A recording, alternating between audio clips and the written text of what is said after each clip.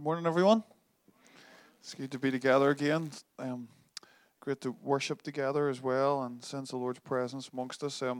We've kicked into a theme last week called the unfolding of the Great Commission, and the unfolding of the Great Commission. And this series, I'm really excited about. It could go on for a while, but. I think what we're going to have to do is we're going to have sub-series of this series, if that makes sense. And so the sub-series of Unfolding the Great Commission is the origins of the church, although I haven't got a graphic or anything nice for that just yet. But there's so much that there's so much to say about the unfolding of the Great Commission, and we're really excited about delving into this over the weeks together, because we'd like to base our practice as a church on the biblical account of the early church, and to allow that to stretch us and to challenge us and to encourage us and to shape our thinking. I love just reflecting in prayer and in conversation on the Great Commission and on the Bible, first and foremost, and how we can be stretched and embed our story in the big story of God. Right? I'm going to refer to that. It'll be a question up on the screen in a moment. But really what we're after, and really what I would love, even though, on a Sunday morning, whoever's at the front doing most of the talking, I would love us to feel like this is an ongoing conversation of studying the scriptures together. Of course, somebody kind of preaching on a Sunday, but I'd love us to dialogue this a little bit as much as possible. I'd love your reflections on it. I'd love you to read and reread the book of Acts. You know, there's some things that you see in the Bible the first time, but there's some things that you don't see the first time. There's some things you only see the 13th time and the 64th time and the 150th time you read the Bible. Yeah, that's the beauty of it. And so I really want to encourage you to read and reread this as well as whatever else your kind of staple diet is of Leviticus in the mornings before breakfast. All right, so I wouldn't want to take you away from that, but please do read Acts, and let's see what the Lord and the Holy Spirit wants to say to us. We started to look at the origins of the early church, and when we look at the origins of the early church, you have to really start Acts chapter 1, Acts chapter 2, obviously, and that is the event that we know as Pentecost. For those of you who like a little bit of extra detail, Pentecost was the third or one of three different Jewish festivals that the Israelites would have celebrated. And Pentecost means 50, the 50th kind of day in the celebration of Pentecost, at the end of the barley harvest and the start of the wheat harvest. There you go. You can throw that into a table quiz somewhere, right? But that's what the word Pentecost comes from. But it was a time of harvest where the Spirit came. It was going to be, as we'll see today, a time of reaping in the nations. And that's what it catalyzed. And the Holy Spirit came, as we learned last week, so quick recap on that, and birthed the church. The Holy Spirit is the key agent in the conception and the unfolding of the Great Commission and the birth of the church. And so in that way, the church is miraculous, supernatural. It's a supernatural phenomenon because it was born by the Spirit. It wasn't engineered by man. Man had to partner, yes, with what God was doing, but the Spirit came and did an incredible work at Pentecost. And continues then, as we'll see throughout this series, the Holy Spirit continues to orchestrate the development of the church and administers the dream of God for humanity, of which the church is central. And we'll see constant, sometimes you stop seeing it, but you'll see constant interruptions throughout the book of Acts of the Holy Spirit in order for the church to be and to do what God has called it to. And so we want to be a people that allow the Spirit to interrupt us, to be completely surrendered to Jesus. And in doing that, we allow His Spirit to come and do what He wants to. And as Jesus came and completed the work that He was sent to do, and then the Spirit, as He promised, was sent, the Spirit of Jesus, the Spirit of the Godhead Himself, of which the Holy Spirit's part of. The Holy Spirit came to administer the work of Jesus and the cross through the church, He is the agent of God, if you like, on the earth today, the agent of the Godhead, the person of the Godhead, on the earth today, the Holy Spirit in us. And so the book of Acts starts with the objective facts that Christ is risen. There's nothing more objective, right, than a risen actual body from the dead. So Luke wants us to know that there's been sightings, numerous sightings of a resurrected person. There was somebody that rose from the dead, and it was a person of Jesus. And it starts with the objective facts and then the subjective experience of the Spirit. Something happens in individuals where an infilling of the presence of God comes in and through the person of the Holy Spirit. And God's dream for the world has taken on a new, beautiful shape because He is now filling humanity with Himself. This is what God has always wanted, and this is what always will be in the future. This is why we would often say something like, the end times have already begun. Because what is going to happen forever and ever and ever is the presence of God is going to fill the earth like the waters cover the sea. And so when God poured out His Spirit to fill humanity, in a sense, the end times have begun. It's what we call the now, but the not yet sometimes. And so something incredible has happened at Pentecost, so we can never really hear enough about it. For two reasons. One, because it's just amazing to hear and to remember. But two, because we're constantly reverting to our own attempts to do stuff. And we need to be constantly reminded of our desperate need, as we sung this morning, of the Holy Spirit to come and fill us. And so not only did He come and fill individuals, but He birthed the church. And I want us to really get that today. Because in so many situations and circumstances, the church is about a bunch of individuals trying to do great things, which is part of it. But we don't know each other's name. We don't love one another. We don't sacrifice our lives for one another.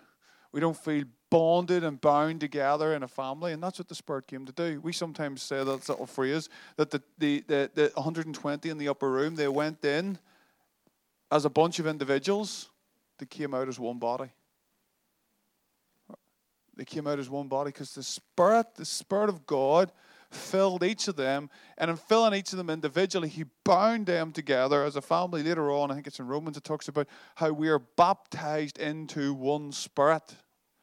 We're baptized in salvation into one Spirit. And so this body, this family that the Spirit binds together Himself, we see a reflection of that straight after the outpouring.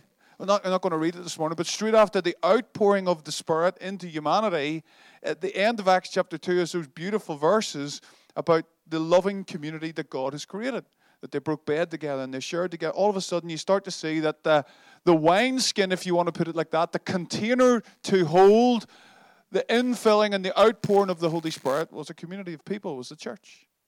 And so the Spirit was doing a deep work. A deep, deep work. He was pouring out the love of the Father into the hearts of individuals, binding them together as a family, but He was also going to catapult them into a wide work. It was both deep and wide, and that's the Great Commission, right? From Jerusalem to Judea to Samaria to the very ends of the earth. This was going to have implications right to the ends of the earth, and yet in all of that, He said, but teach them, baptize them, and teach them to do all things that I have commanded you.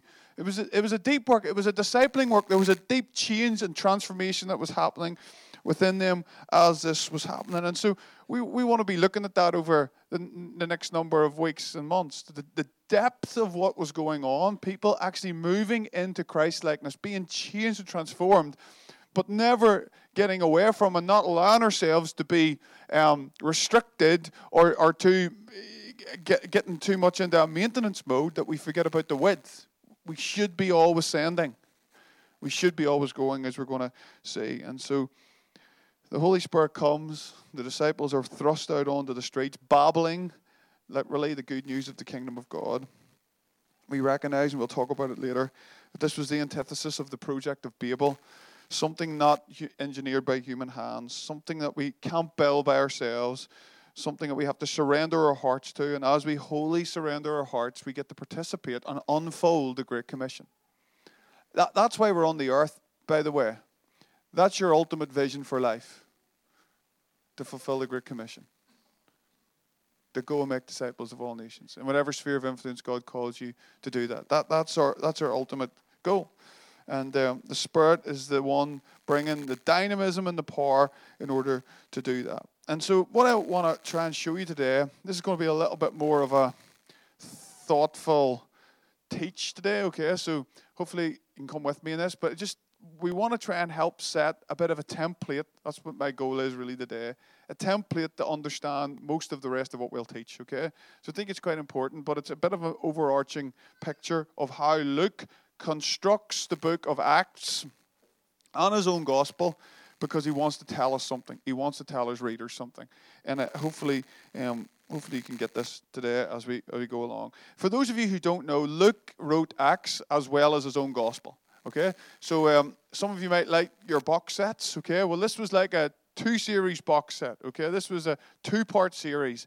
Luke wrote his own gospel and he wrote the book of Acts. Now, the way we get the Bible, we have John sort of in the middle. I was going to say shoved in the middle, but it was a bit more Holy Spirit anointed process than that, right? But John is in between those two, right? But for the purposes of what we're looking at, it's probably really good if you just think of Luke rolling into Acts, and I'm going to explain why in a moment. So I just want to give you a couple of verses that help show you the big, broad structure of what I think Luke's doing.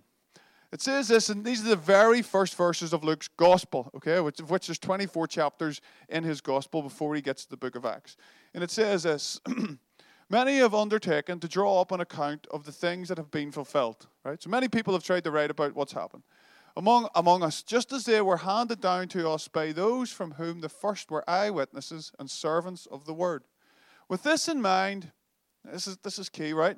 Since I myself have carefully investigated everything from the beginning. Right? He's carefully investigated the whole story of Jesus, everything that's gone on. I too decided to write an orderly account for you.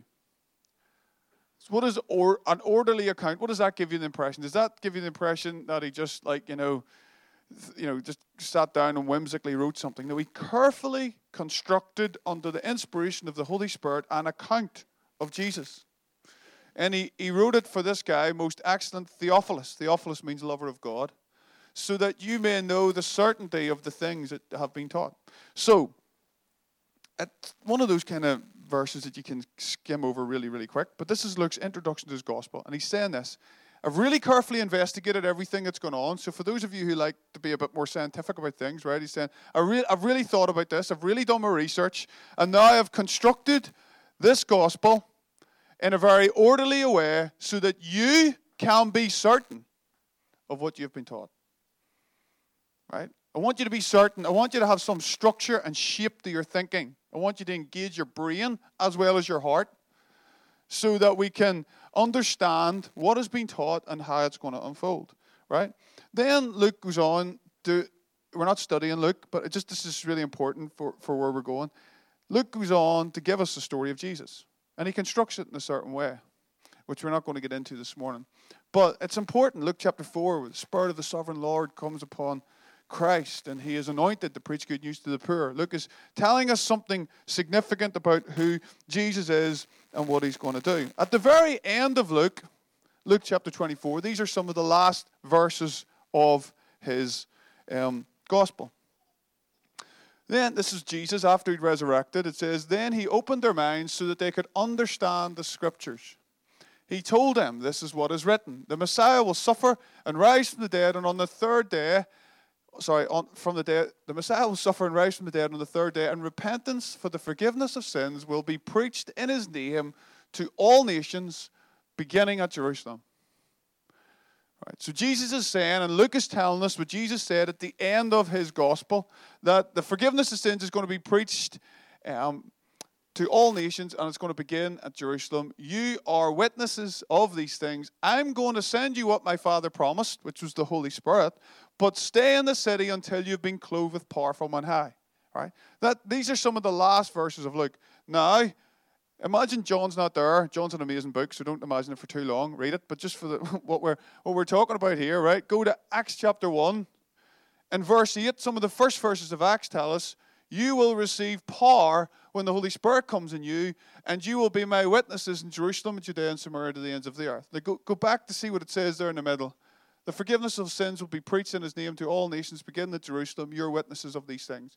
I'm going to send you what has been promised by my Father. Stay in the city until you've been clothed with power from on high. So it looks like pretty much the same thing at the end of Acts. Pretty much the same thing as the end of Luke as it is at the start of Acts. Right? There's like an overlap. This guy has thought through. And if we was to read the first few verses of Acts, it would tell us that he's writing to Theophilus, again, the same dude, right? And he's telling us that he wants to tell him something very significant. And then what we come to realize in the book of Acts is the unfolding of just what Jesus said was going to happen.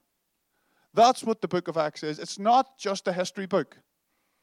It's not just, here's a few acts that the apostles did thrown in some kind of mishmash. It's a very carefully constructed book because he's trying to tell us certain things. And ultimately what he's trying to tell us is that what Jesus said was going to happen actually did happen. It went from Jerusalem, it went to Judea and Samaria, and then it went to the ends of the earth. Because at the very end of Acts, the very last verses of Acts, here's what it tells us at the very end of Acts. For 2 whole years, Paul stayed there. There is Rome. What did Rome represent in those days?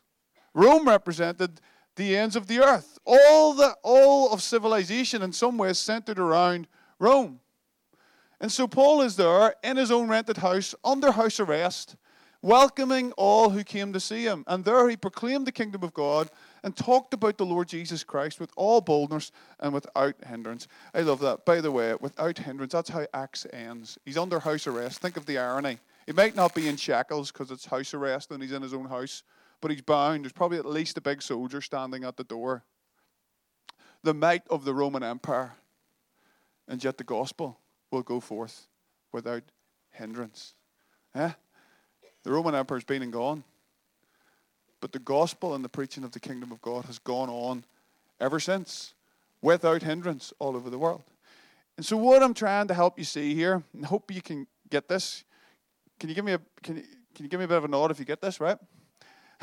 Right? Luke is telling us at the start of his gospel that I've carefully ordered and investigated everything, constructed my gospel, and I'm going to follow that up in the next series, which is the book of Acts, to tell you something very crucial about who Jesus is and how he lived his life and how he was the Messiah, how he lived, died, and rose again.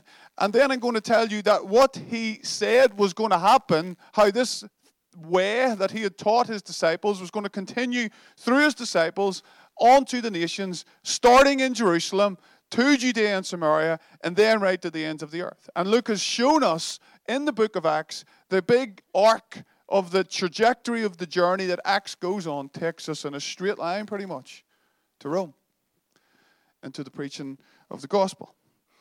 And so what we want to try and do is, as we see it unfold, as we see the gospel unfold in the book of Acts, we want to be inspired by that as a people. How does our story fit into the big story of the unfolding of the Great Commission from Jerusalem to the nations? And that's the journey that we're going to go on. The key to understanding Acts seems to be in Luke's interest in this movement orchestrated by the Holy Spirit of the gospel from its Jerusalem-based, Judaism-orientated beginnings to becoming a worldwide Gentile-predominant phenomenon. Now, that's a bit of a mouthful, but it is amazing. Let me read it again. The key to understanding the book of Acts is in Luke's interest in this movement, orchestrated by the Holy Spirit, of the gospel from its Jerusalem-based, Judaism-oriented beginnings to it becoming a worldwide Gentile-predominant phenomenon. The reason you're here today, the reason we meet here as a church, is because this thing moved. It moved from Jerusalem to the ends of the earth. And it had to go through, these are things that we'll study in the weeks ahead, it had to go through all the difficult conversations and nuances that happened when it went into cultures that were different than the one that it started in. Because God is for all nations. This is what we learn And so, as I've said a couple of times, our question is, in this movement, let's keep asking ourselves the question, how do we, as a church in Portadown, part of a family of families in Craigavon, how do we locate our story, right, in this big story? How do we get caught up in what has been happening since that time of Pentecost? How can we ask ourselves and how can we learn from what happened there about how we can not just read things in a book to become a nice, slick church, but how can we be a people like the early disciples, surrendered to the movements of the Spirit and unfolding the Great Commission as Jesus asked us to? And so what I want to do in the next 15 or 20 minutes is talk you through three kind of key things that's important for us as we go through this. Is that all right? So I know I'm stretching your brains a little bit more today, right? But this is important for where we're going. Number one, if we're going to understand some of the key patterns and the kind of worldview that we have to understand when we're approaching the book of Acts in this way, we're going to be looking at this through our understanding of walking in the way of Christ and his apostles. Now, what does that mean? Here goes my attempt to explain. Luke is joining us up with the mission of Jesus when he writes the book of Acts. So in his gospel, he's told us the mission of Jesus. The Spirit of the Sovereign Lord is upon him. He is the Messiah. And now he's linking up the book of Acts with his own gospel to tell us that what Christ taught us is now being fulfilled through his apostles. And so what we want to do is we want to walk in the way of Christ and the way of his apostles who continued to walk in the way of Christ because he taught them. So this movement that we're talking about, who is the founder of this movement? The founder is Jesus. Jesus is the founder of the movement of the church. And so Luke is showing us in his gospel, Jesus is the Messiah, the one the Spirit of the Sovereign Lord's upon, and he's coming in a particular way to show us a way of living. What were the early disciples called? Followers of what? The way. They were called followers of the way. And Jesus came to show a particular way, and he called us to walk in that way. He called his disciples particularly to follow in that way. Now, what the disciples became known as the apostles. And there's a distinction that's important for us to understand. Because a disciple, by definition, is like a pupil, an apprentice, a learner. And we never stop being disciples. But it's important for us to understand the shift between disciples and apostles. Because an apostle, by definition, is one who is sent, a messenger, an ambassador, a special kind of envoy representing someone else. And so originally the word apostle wasn't a biblical word, but it took on a different dynamic when they started to use it as a biblical word. The apostles were sent out representing Jesus, the family of God, into new missional frontiers, breaking new boundaries to carry the kingdom message that Jesus had spent so long, 3 years, teaching them. And so they carry on the work of Jesus. They become crucial in the establishing of the church because they're the ones that hang out with Jesus pretty much every day for 3 years, that become like him, even though they're flawed and human like us. Jesus chooses to build, what does he say to Peter? On this rock I will build my church, right? They become crucial in the establishment of the church and the fanning and the framing of this new incredible movement that has been birthed at Pentecost. It's phenomenal what actually Jesus trusts them with. And it'll tell us in Acts 2 that when the disciples all met together, they prayed, they broke bread, and they gave themselves, it says, to the apostles' doctrine. What's the apostles' doctrine? It's not just a nice wee Bible study. It's the ways of Jesus. The apostles' doctrine was the things that Jesus taught the disciples who became the apostles, and then they taught the people.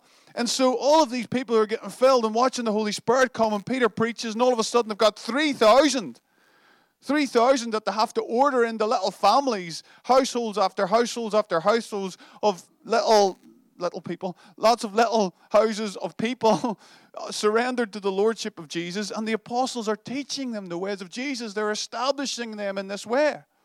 And so we want to be people that just don't know that we need to be saved in our head. We want to be a church that walks in the way of Jesus.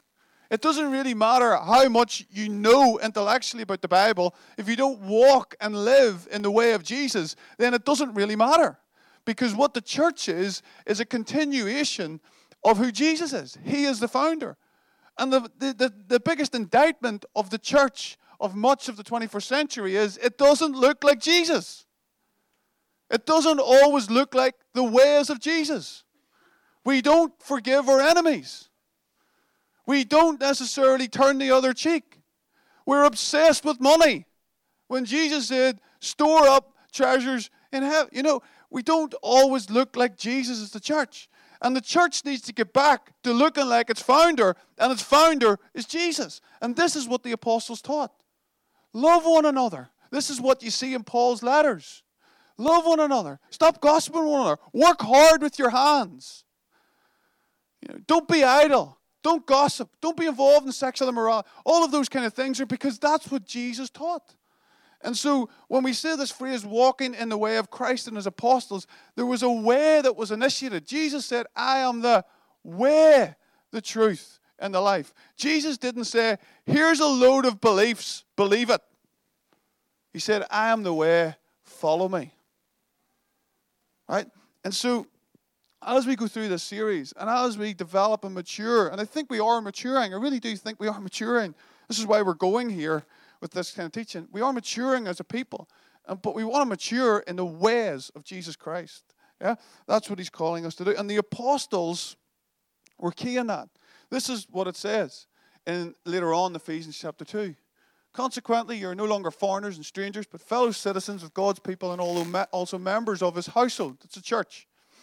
Look at this bit in bold. Built on the foundation of the apostles and prophets, with Christ Jesus himself as the chief cornerstone.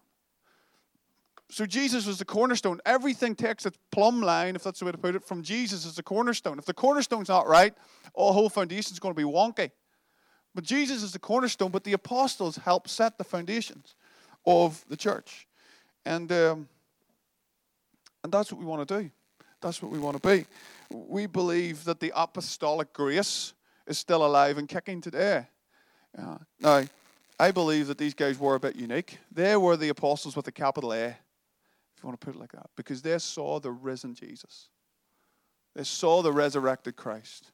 They lived with Jesus for 3 years, right? None of the rest of the apostles, of the people that were called apostles in the Bible, and there was other people called apostles in the Bible outside the 12, including Paul. But these guys saw the risen Jesus, and they carried this message into the world.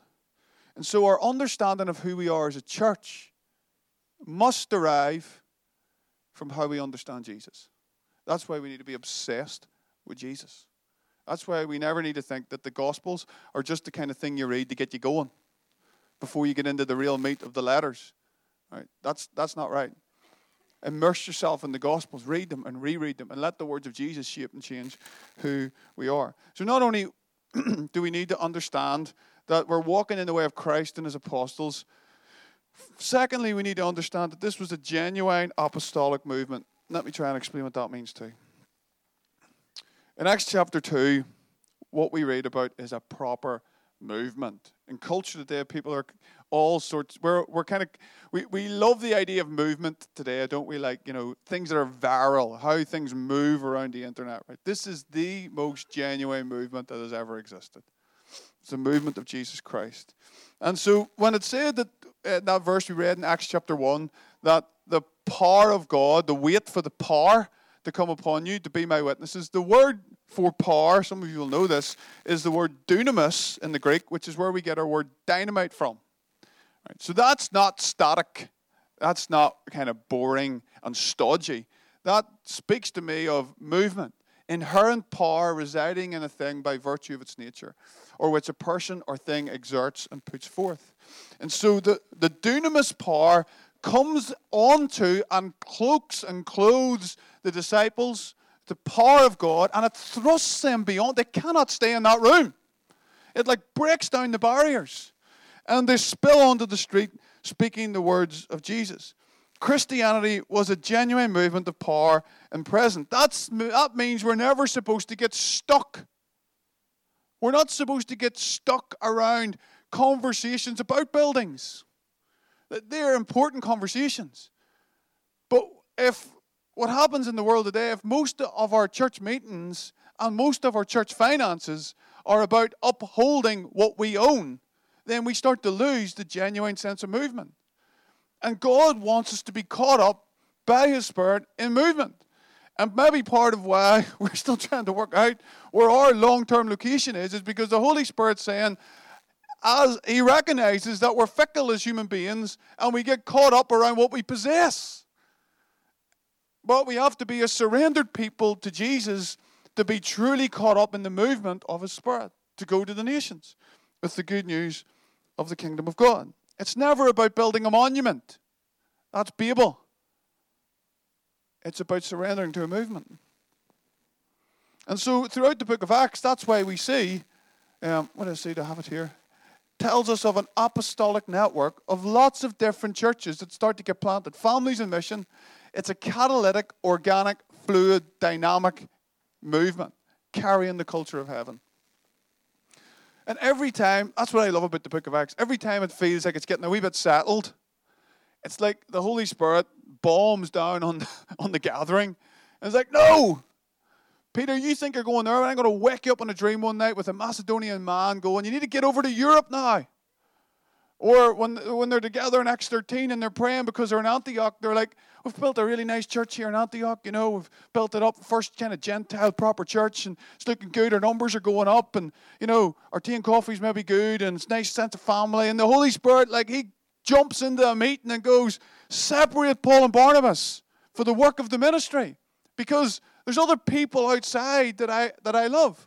And this is what we see happening time and time again in the book of Acts. They're building and surrendering to movement rather than allowing themselves to get caught up in building a monument.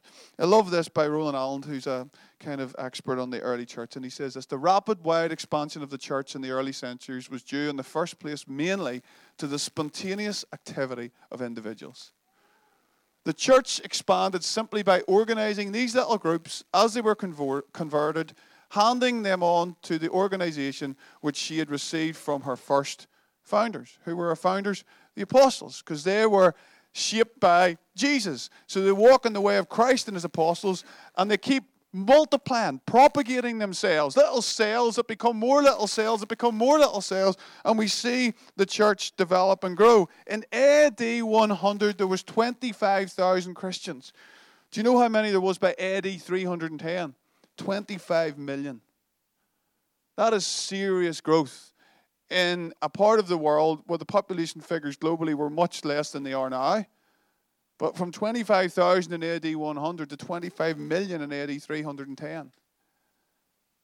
That doesn't come by just maintaining and building nice gigs for our churches and trying just to attract everyone. That only happens when there's genuine movement. And this is what we want to be caught up in. We want to be caught up. How do we locate our story in the great story of God? This is how we apply this stuff. How do we as a people in Portadown, how do we locate our story in this big story? And so as we come to see in the book of Acts, we'll get into this next week, maybe in the next few weeks. But I'll say this quickly and then move on. There's 6 kind of key phases in the development of the book of Acts. There's 6 times it says something along the lines of the church grew and the word of God prospered. Okay? 6 specific times. And each time it says that, it's like a closing of the brackets around what God was doing in a specific area. So in Acts chapter 6, verse 8, it says that. But up until that point, it's all been centered around Jerusalem. And then it moves into Samaria. Philip is sent down to Samaria. And we start to see the kingdom break out there. And then there's another statement that pretty much says exactly the same thing in Acts chapter 9, verse 31. And then we're into Peter, having a vision on a rooftop about things that he should eat that he'd always thought were unclean. And then we see the gospel move into Gentile territory. And then in Acts chapter 13, we see it move further. And then in Acts chapter 16, we see the same statement and it move into Europe. And before we know it, the gospel has made its own way penetrated the very heart of the Roman Empire. right? And so 18 times it tells us in the Bible, in the book of Acts, that the church is growing. 18 times. It's never static. It's always moving. And so Luke, what I'm trying to bring out here, the way we're going to read Acts, Luke is giving us a template to understand how the gospel moved from Jerusalem to the ends of the earth. How what happened in the book of Acts is exactly what Jesus prophesied and proclaimed it would be. And so because of this, we have to conclude that first and foremost, the church is apostolic. We are a sent people. We're not a stay-at-home people. Now, some of us are called to be sent at home. But the moment that we think that our primary aim is to be here to look after one another, we've lost something. We're here to change the world. We're here to disciple the nations. That's why the church exists. A family, yeah, but a family on a mission. We are a sent people. We are here to disciple the nations. We're called to change the world, to carry the culture of heaven into all the nooks and crannies of the places where we live every day. A people established under the lordship of Jesus, a family on mission. We are a sent people, right? And so if it can be a wee bit cheeky here and provocative, if you don't mind me, you get to be a missionary tomorrow morning wherever you live and get paid for it. Because we're a sent people. Wherever you work tomorrow, wherever you go tomorrow, everyone, every day, everywhere, we are a sent people. Right? It's not about the laity or the church. When we say we're an apostolic people, we're slightly different than some of the institutions, and I don't say this in a derogatory way because I love them, and there's reasons why structures are set up, but we don't believe in apostolic succession in the sense that it's only one person, minister to minister to minister to minister. That's not what we believe. We believe in the priesthood of all believers, where every single one of us take on an understanding and a mantle to be a sent people. Now, God calls people to lead that and to shepherd that and to discern that, and there are certain people that I think have the function and the grace to be apostles even today.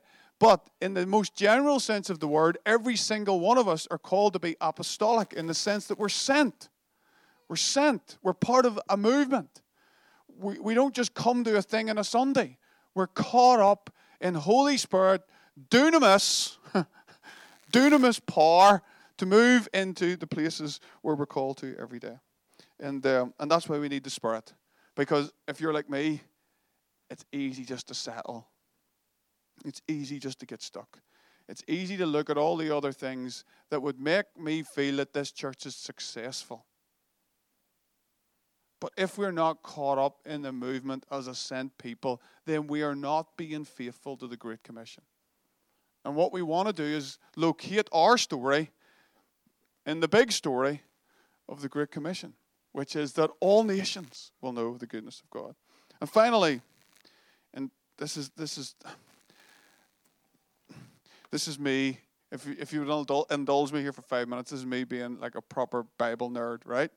But there's something I want to show you here that I just think is amazing about the importance of Pentecost. Because Pentecost is where we understand that we walk in the way of Christ as apostles, as something is initiated. It's also the place where we realize we're caught up in genuine apostolic movement. But it is our understanding that Pentecost is the beginning. Well, the beginning happened in Jesus and his life and death and resurrection, if you like. But the redemption of humanity's vocation, our role as human beings on the earth, something is happening at Pentecost.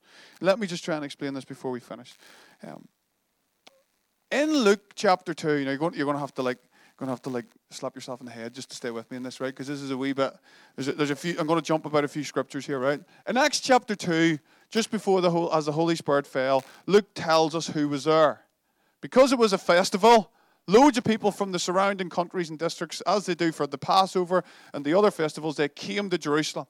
It tells us they were staying in Jerusalem, God-fearing Jews from every nation under heaven. From every nation under heaven. Right? So people from every nation under heaven had made their way to Jerusalem. When they heard this sound, a crowd came together in bewilderment because each one heard their own language being spoken. Utterly amazed, they asked, aren't all of these who were speaking Galileans? That's the district that they were in Jerusalem. then how is it that each of us hears them in our own native language? And then he lists these nations: Parthians, Medes, Elamites, residents of Mesopotamia, Judah, Cappadocia, Pontus, Asia, Perga, Pamphylia, Egypt, parts of Libya near Cyrene, visitors from Rome, both Jews and converts to Judaism, Cretians and Arabs, and we hear them declaring the wonders of God in their own tongues, right? So Luke is listing lots of nations to help us understand who's there. Now, that is thought by many to be an abbreviated form of what is called the Table of Nations, and a reference back to a place in Genesis called Genesis chapter 10. And in Genesis chapter 10, after the big flood, Noah's 3 sons are listed, and all of their sons and sons and sons are listed after that. And they are known, if you have a Bible with has a little marker at the top, a little headline or subheading, it'll probably say at the top of Genesis chapter 10, the Table of Nations. That's how they're referred to. And there was 70 of those, okay?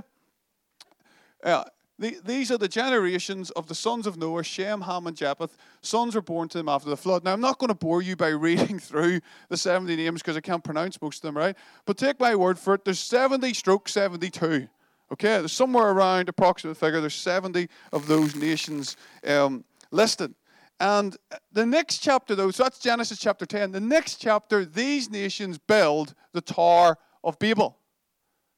So the 70 nations build the Tower of Babel, which is a monument, basically, that is unto themselves to get God to come down or to get up to God by their own human endeavor. They're not submitted to God. And God has to judge that, and God comes down because, remember this, that their original vocation in Genesis chapter 1 was that humanity would be scattered in the right sense of the word, that they would be fruitful and multiply. But because that they had chosen to worship themselves more than they'd chosen to worship God, God had to judge them and scatter them, and they all went babbling in tongues that were confusing, which is why it's called the Tower of Babel, babbling. You get the connection, because they weren't submitted. And after Genesis chapter 11, then you have Genesis, funny enough, Genesis chapter 12. And Genesis chapter 12 is the story of Abraham, right? So it's like God has had to judge the nations, the Table of Nations, the 70 represented, because they've tried to build something of themselves. And I'm going to have to start again with a man and make a nation out of them, in the hope that this man Abraham and his descendants and his descendants will be the people that exhibit to the whole world the goodness and the glory of God. And so that's how kind of the rest of the Old Testament unfolds. This people trying to be the people of God, to show the rest of the world, to be a light to the nations, to be a light to the Gentiles, to be a light of the goodness of God. But ultimately, the short story is that the children of Israel and the people of Israel can't do that in and of themselves. And Jesus comes along as the fulfillment of Israel, as the true Israelite, the one who can be obedient to God, the one who can showcase the Father's heart to humanity. And Luke is trying to tell us through his gospel and then into Acts that Jesus is reversing everything that's went wrong, and that Pentecost is crucial in our understanding of where that comes. So in Luke chapter 9, Jesus called the 12 together. Who do the 12 represent? The 12 represent the 12 tribes of Israel. And now Jesus has reconstituted these people, the children of Israel, through the 12, to go with the power and authority that he gave them to drive out demons, to cure diseases, to proclaim the kingdom of God, to heal the sick.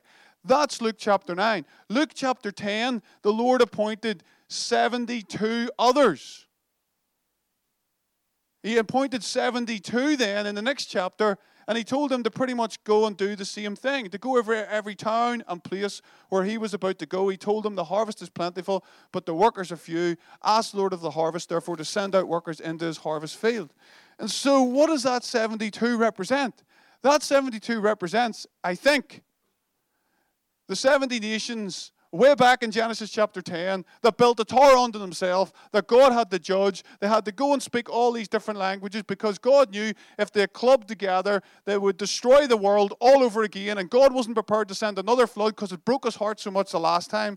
And now, in and through the person of Jesus, he is getting and gathering a people that are going to partner with him for his dream for humanity.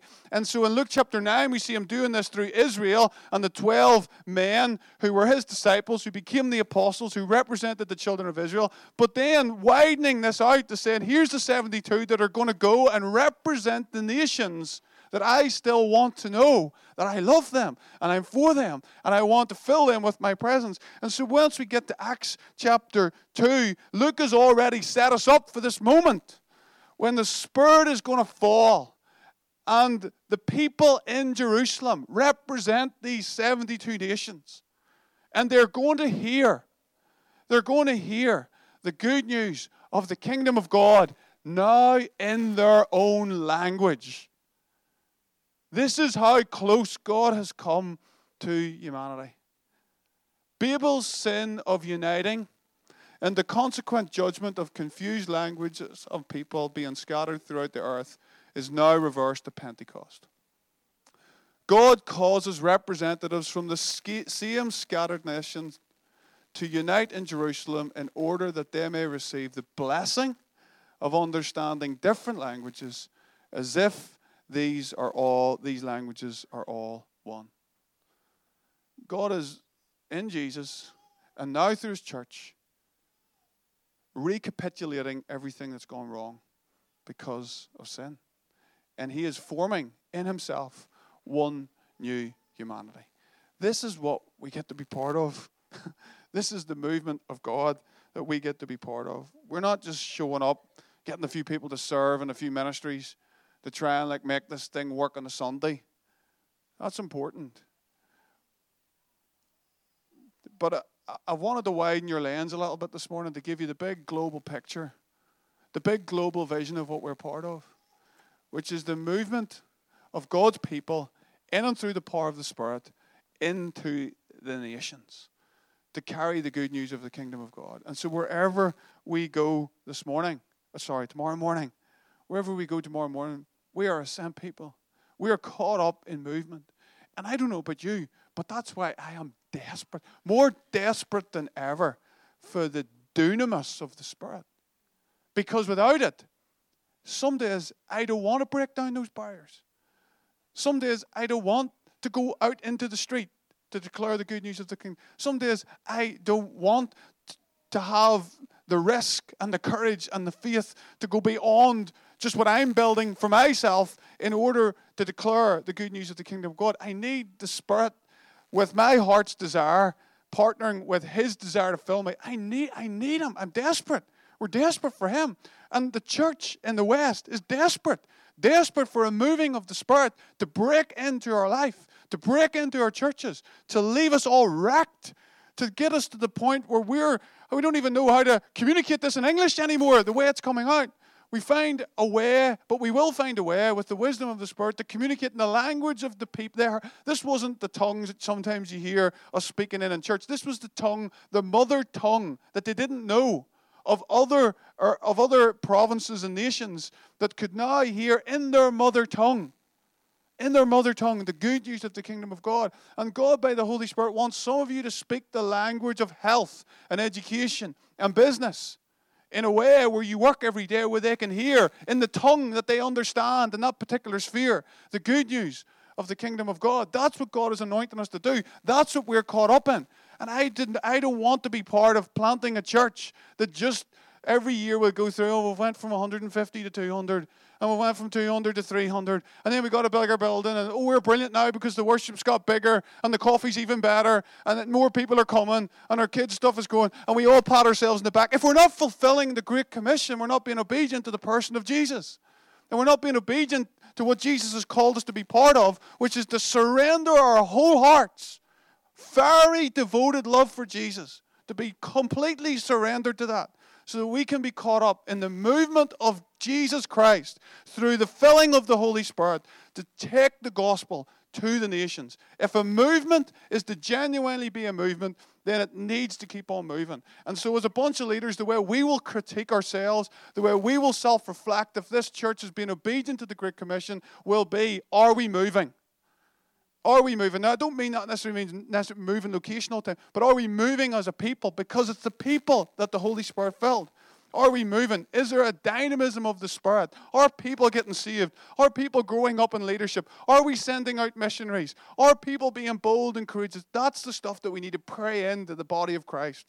That's the stuff that we want to give our lives for, because this is what we get to be part of. The complete reversal of a time when human beings got together and said, here, we could build a really good thing. We could build a really good thing. Reach up to the heavens, you know. We could nearly get there ourselves. This is the complete reversal of that. This is lives that are completely surrendered to the Lordship of Jesus Christ. Filled with the power of the Spirit. With the dynamite of the Spirit thrust and propelled into the world to carry the good news of Jesus Christ and the inbreaking of His kingdom into all of humanity. That's what we get to be part of. And that's what I want us to keep asking the question. How do we locate our story in this great story of God? Amen? Stand to your feet, let me pray, and that's us finished. Thank you, Jesus.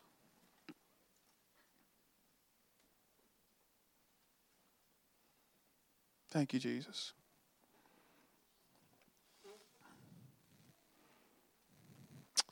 Just as you stand, just let me read one more quote over you. J.B. Phillips. This is inspiring. Without going into wearisome historical details, we need to remember that these New Testament letters, right, in the early church were written, and the lives they indicate were led against a background of paganism. There was no churches, no Sundays, no books about faith. Slavery, sexual immorality, cruelty, callous to human suffering, and a low standard of public opinion were universal. Traveling and communications were chancy and perilous, and most people were illiterate, right? It doesn't paint a very rosy picture of what it was to try and plant churches and to be Jesus followers, right? But this is what these early Christians were up against. Many Christians today talk about the difficulties of our times, as though we should have to wait for better ones before the Christian religion can take root. It is heartening to remember that this faith took root and flourished amazingly in conditions that would have killed anything less vital in a matter of weeks. These early Christians were on fire with the conviction that they had become, through Christ, literally sons of God. Listen to this. They were pioneers of a new humanity and founders of a new kingdom. They still speak to us across the centuries, because if we have believed what they believed, we might achieve what they achieved. Pioneers of a new humanity. Founders of a new kingdom. Jesus didn't come to tweak the world system. He came to set up a new system. And it's called the kingdom of God. So God, I pray in every one of our hearts today for the illumination and revelation, the stirring of your Holy Spirit to cause us as individuals to take up our role in this great story, the unfolding of the gospel of Jesus Christ, to see disciples made in every nation. And Lord, I pray as a church and as a body, as a family, that you've called us to locally find out and understand what this means for us here. Lord, would you help us to be faithful in our own Jerusalem? And Lord, in the days ahead in Judea and Samaria and to the ends of the earth. Lord, we pray that your Spirit would come in power. Come in power, God, even now. Come in power upon us, O God. Empower us, O God, for tomorrow, for this afternoon, for wherever we find ourselves. Help us to be a sent people. Lord, help us not to drive our tent pegs into the ground too hard, too robustly. Help us not to get too settled where we are right now, Holy Spirit, so that we can be blown by the wind of your Spirit to the places where you want to take us with the good news of Jesus. So bless every person here today. Bless every heart. Bless every family represented, oh God. May we be in small ways in our own nuclear families, and as a church here together, may we truly be a family on a mission together for your glory in Jesus' name. Amen.